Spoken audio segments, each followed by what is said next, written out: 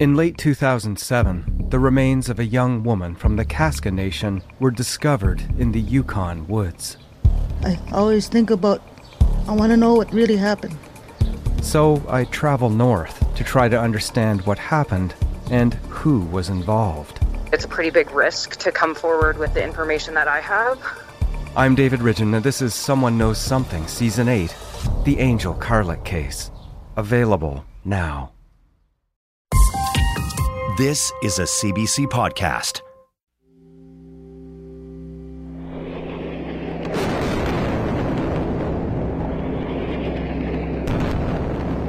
Hi, I'm Damon Fairless.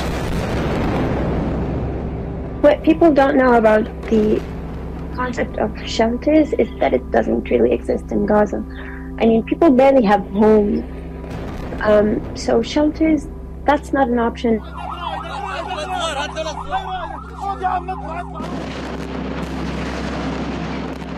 Like, Gaza's worst fears at the moment is the sun setting, basically. Because once the sun sets and the night comes, things start to get, like, really aggressive. And aggressive is an understatement, to be honest. It's been 5 days since Israel declared war on Hamas, the militant organization responsible for Saturday's attack on Israel that killed at least 1,200 people, the majority of them civilians. The response from Israel was immediate. Since Sunday, Israel's been bombing buildings in Gaza, sometimes flattening entire blocks it says are linked to Hamas, which has governed the territory since it was elected in 2006. Authorities in Gaza say more than 1,100 people there have been killed. On Monday, Israel announced a full siege, cutting off all supplies including water, electricity, and food. All of which puts Gaza's civilian population in extreme danger. Parts of Gaza are some of the most densely populated areas on the planet. More than 2 million people crowded into a strip of land about 40 kilometers long and 10 kilometers wide. There are only 2 crossings through which people can leave, one into Egypt, which Israel has bombed, and one now completely closed into Israel. Living through all this are 3 people you're going to hear from today, starting with Najla Shawa. She works with Oxfam. We spoke with Najla back in 2021 as she was living through a different set of Israeli missile strikes following a Hamas attack. Najla, last time you were on the show, you told us about your daughters. Can I ask how are they doing? I guess the first day or 2 they were in total panic. The most terrifying, like, maybe points of time, like when we evacuated the night before last, and like just trying to basically carry them and put them in the cars in the middle of the night at like 1:30 a.m. where we had to literally like just run. So what happened when you had to evacuate? What happened exactly? We had the neighbors screaming from the building across from us, and later, so we saw people, like we heard people in the streets screaming, and then we had a microphone saying, just leave the building now, evacuate, and then everyone was just on the street. So we were 22 people at the time, because friends and relatives were left their areas and came to our area. We were so many people, and it was so hard to coordinate and like put everyone like, you know, in the car and just, where are we going? And are we just going to drive in the middle of the night, in the middle of the bombing? So we ended up like splitting. We ended up going to a restaurant with a neighbor who owns that place. Mm-hmm. So he's like, just go, you know, let's just drive away from the area. And then we went to that place. My daughters were barefoot, you know, we didn't have a second to do anything, just trying just to put them in the car and take our kind of documentation, you know, our bag of documents. Yeah. And we stayed until 7. We came back, and then we found a lot of windows broken, so they're still broken. Of course, there's no way to fix them.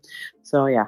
This is you went back to your home, and the windows are blown out? Yeah.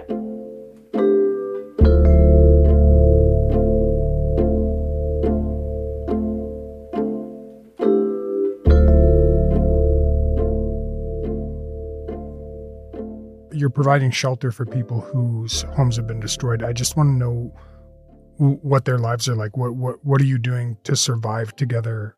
We are cooking like now. That's the third day, I think, we're together. Yes, and so we have we're cooking together. We're just whatever we have in the. Mm-hmm. We managed to replenish today some good items, so I'm kind of relieved. Okay. Like some canned food. We have enough bread for at least hopefully 2-3 days. We have managed to get the water, although we were calling everyone, all the water vendors, and they were not answering. So we just found one by coincidence in the street. So managed to refill a tank.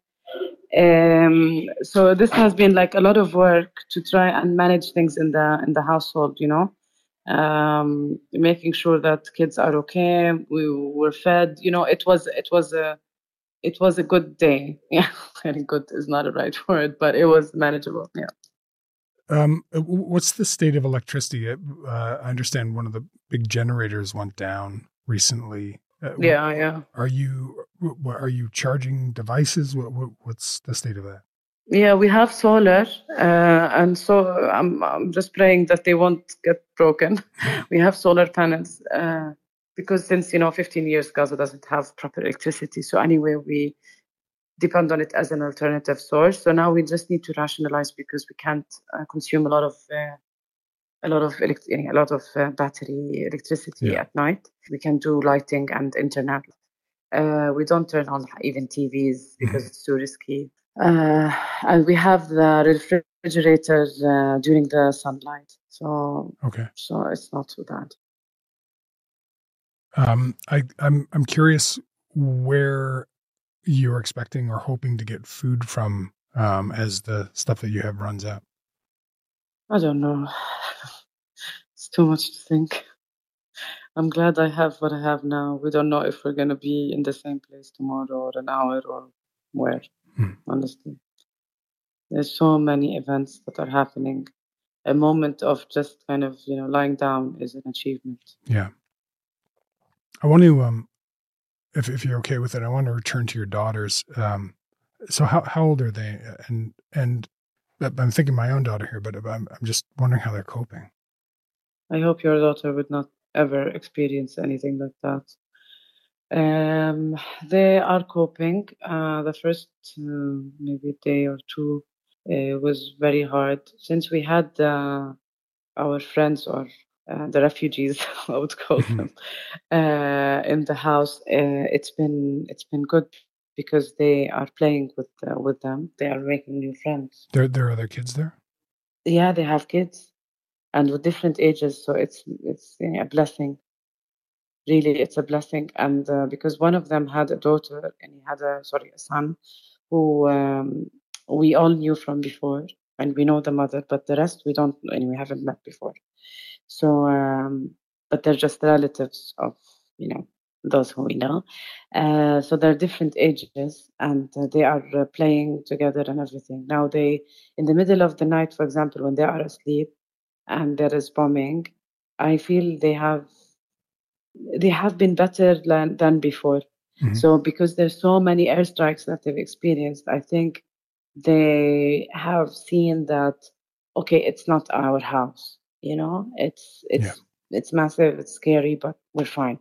I don't want to say we are better because I tell you, for 1 hour I'm very good, another hour I'm a total mess, and so we're just holding up together, and the same with the kids.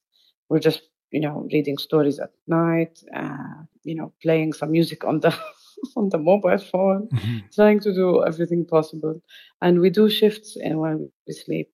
Not all of us sleep together at the same time. Me and another mother, for example. Now we're establishing some routine. Okay. So they're terrified. What can I tell you? What are you telling your children about what's happening? What's their understanding of what's happening right now? We try not to explain when we don't need to explain. We are explaining, however, because they are asking and they're not stupid, and they need to understand. So, I mean, who's hitting that? No, this is Israel. What is this sound? Okay, this is Palestinian rockets to Israel. And of course, I mean, as naturally, they're living under occupation, and everything we say is like, Mama, why can't we travel? Mama, why don't we do this? Mama, why is this? It's because of Israel. So there's like, they totally know more than they should.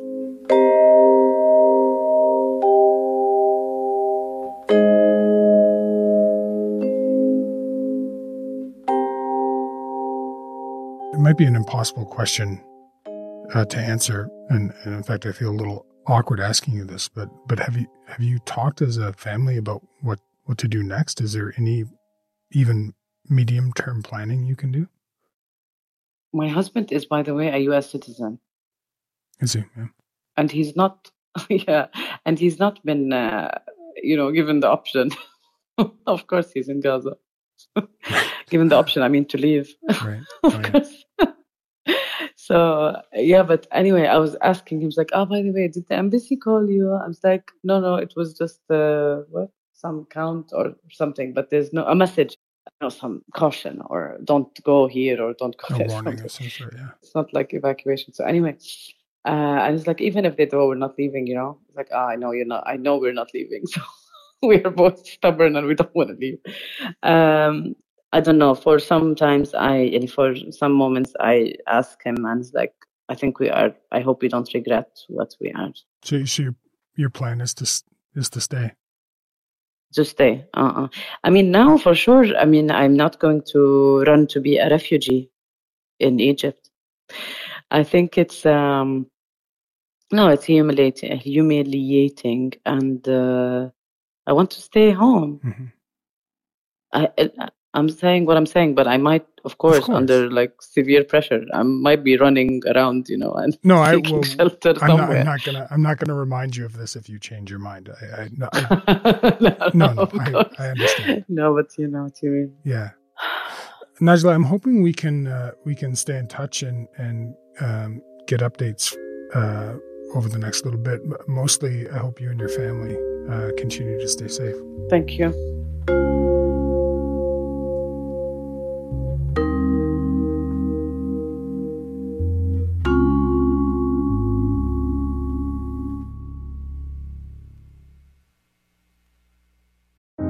This all started in museums and galleries. Now it's in classrooms, in country towns. This should not be here. It's a human being in a box.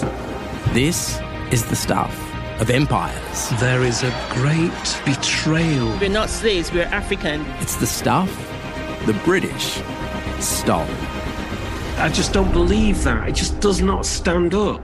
From ABC Australia and CBC Podcasts, 6 brand new podcast episodes for free worldwide, available now on CBC Listen or wherever you get your podcasts. Najla talked a lot about how hard it is to get access to basic needs right now because of the blockade. On Tuesday, humanitarian organizations called for international aid for the region, and some are asking for corridors to allow for food, fuel, water, and medical supplies to go in. Hospitals are overwhelmed with the wounded right now. Mohammed Abu Mugaisib works with Doctors Without Borders in Gaza. He's been scrambling to get dwindling supplies to hospitals where families are waiting in long lines for their loved ones to receive emergency surgeries and where exhausted hospital staff are working around the clock. He worries that with power running low, things will only get worse. Already the power plant stopped, so now all the hospitals are running on the generators, and generators need fuel, and fuel is not entering. So the stock that the hospitals have for fuel is enough for a few days. For example, the main hospital in Gaza, which is the biggest Shifa hospital, the fuel will be enough for 3 to 4 days only. I don't want to imagine what will happen. I think it will. The health system will collapse. I mean, every department will collapse. I mean, you have the surgery, intensive care units, the neonatology department. Babies are in incubators. I mean, it's a disaster. It's really will be a medical disaster. Mohammed has been in Gaza working with Doctors Without Borders for over 20 years. He says the intensity of the latest airstrikes is worse than anything he's seen before. I mean, I cannot compare it really with the work is really challenging here, full of risk. There is no security. Movement is not secured. Bombarding every 10 minutes, imagine. In addition that, you need as well to protect your family. If I say to you, no, I'm not worried. No, I'm totally worried about my life, about my family. I'm actually sheltering and using MSF office where I'm staying with my family here. We are stressed, of course, and the stress. So I think all of it will be a record in my brain about all of this will be, again, flashbacks coming. And I think all the scenes are very difficult. Bombing the ambulances, the people who are displaced from their homes. You just stand on the street and you can see hundreds of people walking with their bags, kids. They are moving from neighborhood to another neighborhood for safety.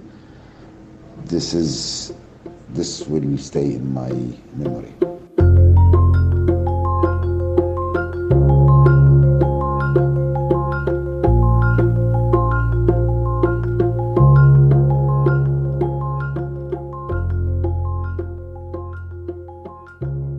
We also heard from someone else who had to leave their home because of the bombings.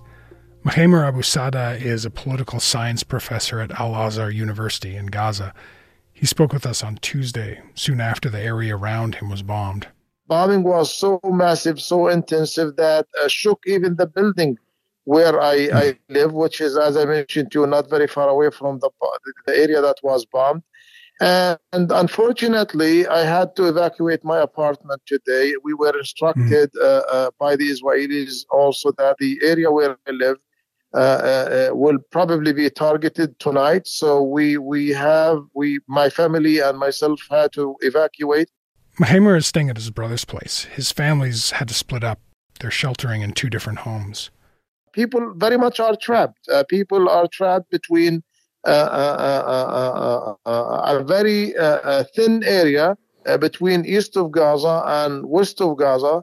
And even Israel also bombed the only crossing between Gaza and Egypt, which even making things impossible for the Palestinian civilians who wants to leave. You said earlier that you were given warning that the area that you live in, where your flat is, was going to be bombed. How is the Israeli government giving these warnings to people in Gaza? Well, that is a very good question. The spokesperson for the Israeli army has a Facebook page, and usually the Israelis post on Facebook and other social media where they are going to bomb. So the area that was bombed yesterday, that the Israelis put a map of the Gaza city, and they designated the area that will be bombed with a red line. Okay, they're doing the same thing to another neighborhood here in Gaza. So this is one of the ways that Israel communicate what it's going to do with the civilian population.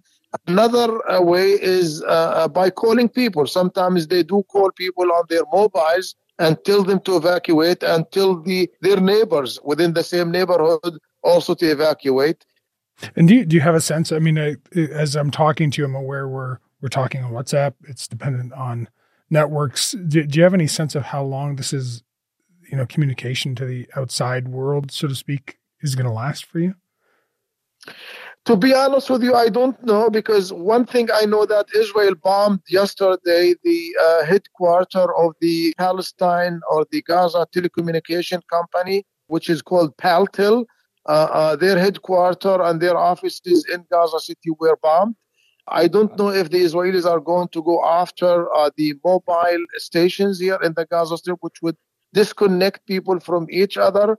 I know a private internet company is out of service from day one because of the bombing. So that depends on the intensity and the bombing that the Israelis are going to carry on with. And I think we are expecting that the worst hasn't come yet.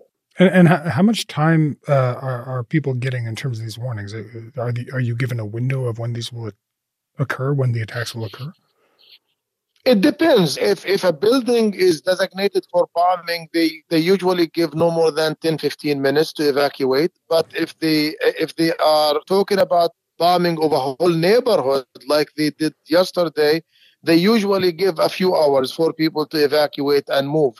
But if they want to kill someone, or if there is a wanted person that they want to kill or bomb, they usually do not call in advance, or they do not even send any piece of information in advance, because if one person is wanted, they very much bomb the area without prior warning. So that kind of leads me to my next question, which is that these attacks on Gaza are justified by Israel as attempts to take out places where Hamas militants are thought to be operating out of. Given how densely populated the area is it possible even to precisely target Hamas without harming civilians? Is that even a possibility? Well, what I'm going to tell you with regard to this question is what was said by the Israeli spokesperson. The spokesperson for the Israeli army said that the Israeli army bombed the area called Rimal area in Gaza City, one of the most richest areas in Gaza City. And he said because this is going to put more pressure on Hamas, as if those areas are Hamas people. Israel is very much imposing collective punishment on the Palestinian middle class, on the Palestinian semi-rich people, the business community, in a way to put more pressure on Hamas. And so, do you think that that's a tactical decision then? That's a war crime. That is a war crime. Or whether that is tactical or not, I don't know. But that is definitely a war crime, killing and targeting civilian people, civilian infrastructure, and a whole civilian neighborhood. I know that in the age of social media, images of the destruction that was inflicted on Gaza yesterday is seen all over the world. But unfortunately, the world is not paying enough attention to what is happening to the Palestinians. And that's what makes the Palestinians desperate and angry about the whole thing.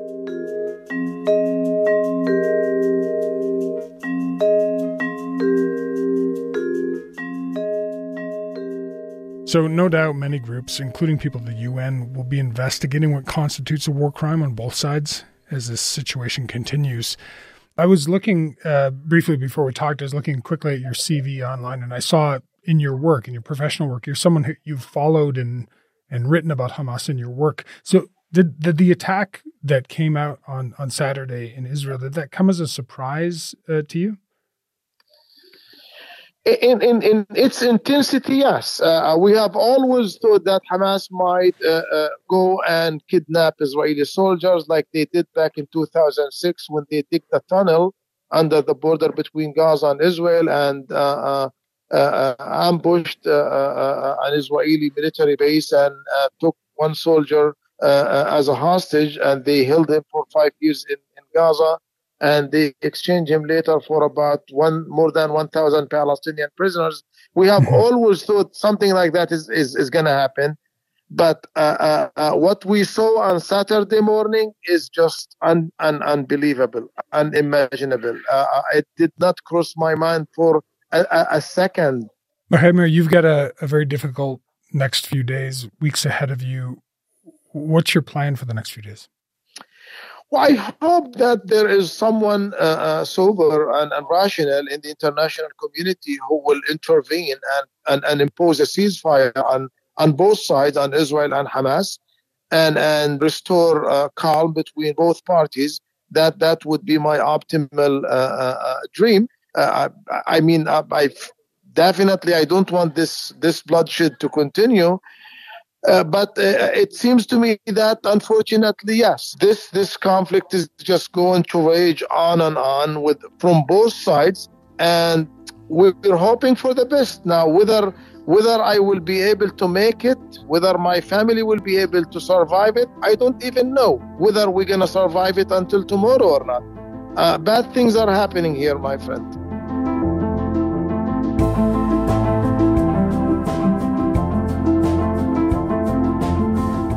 That's all for today. I'm Damon Fairless.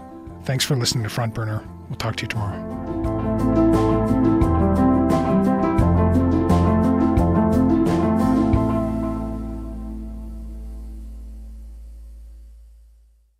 For more CBC podcasts, go to cbc.ca/podcasts.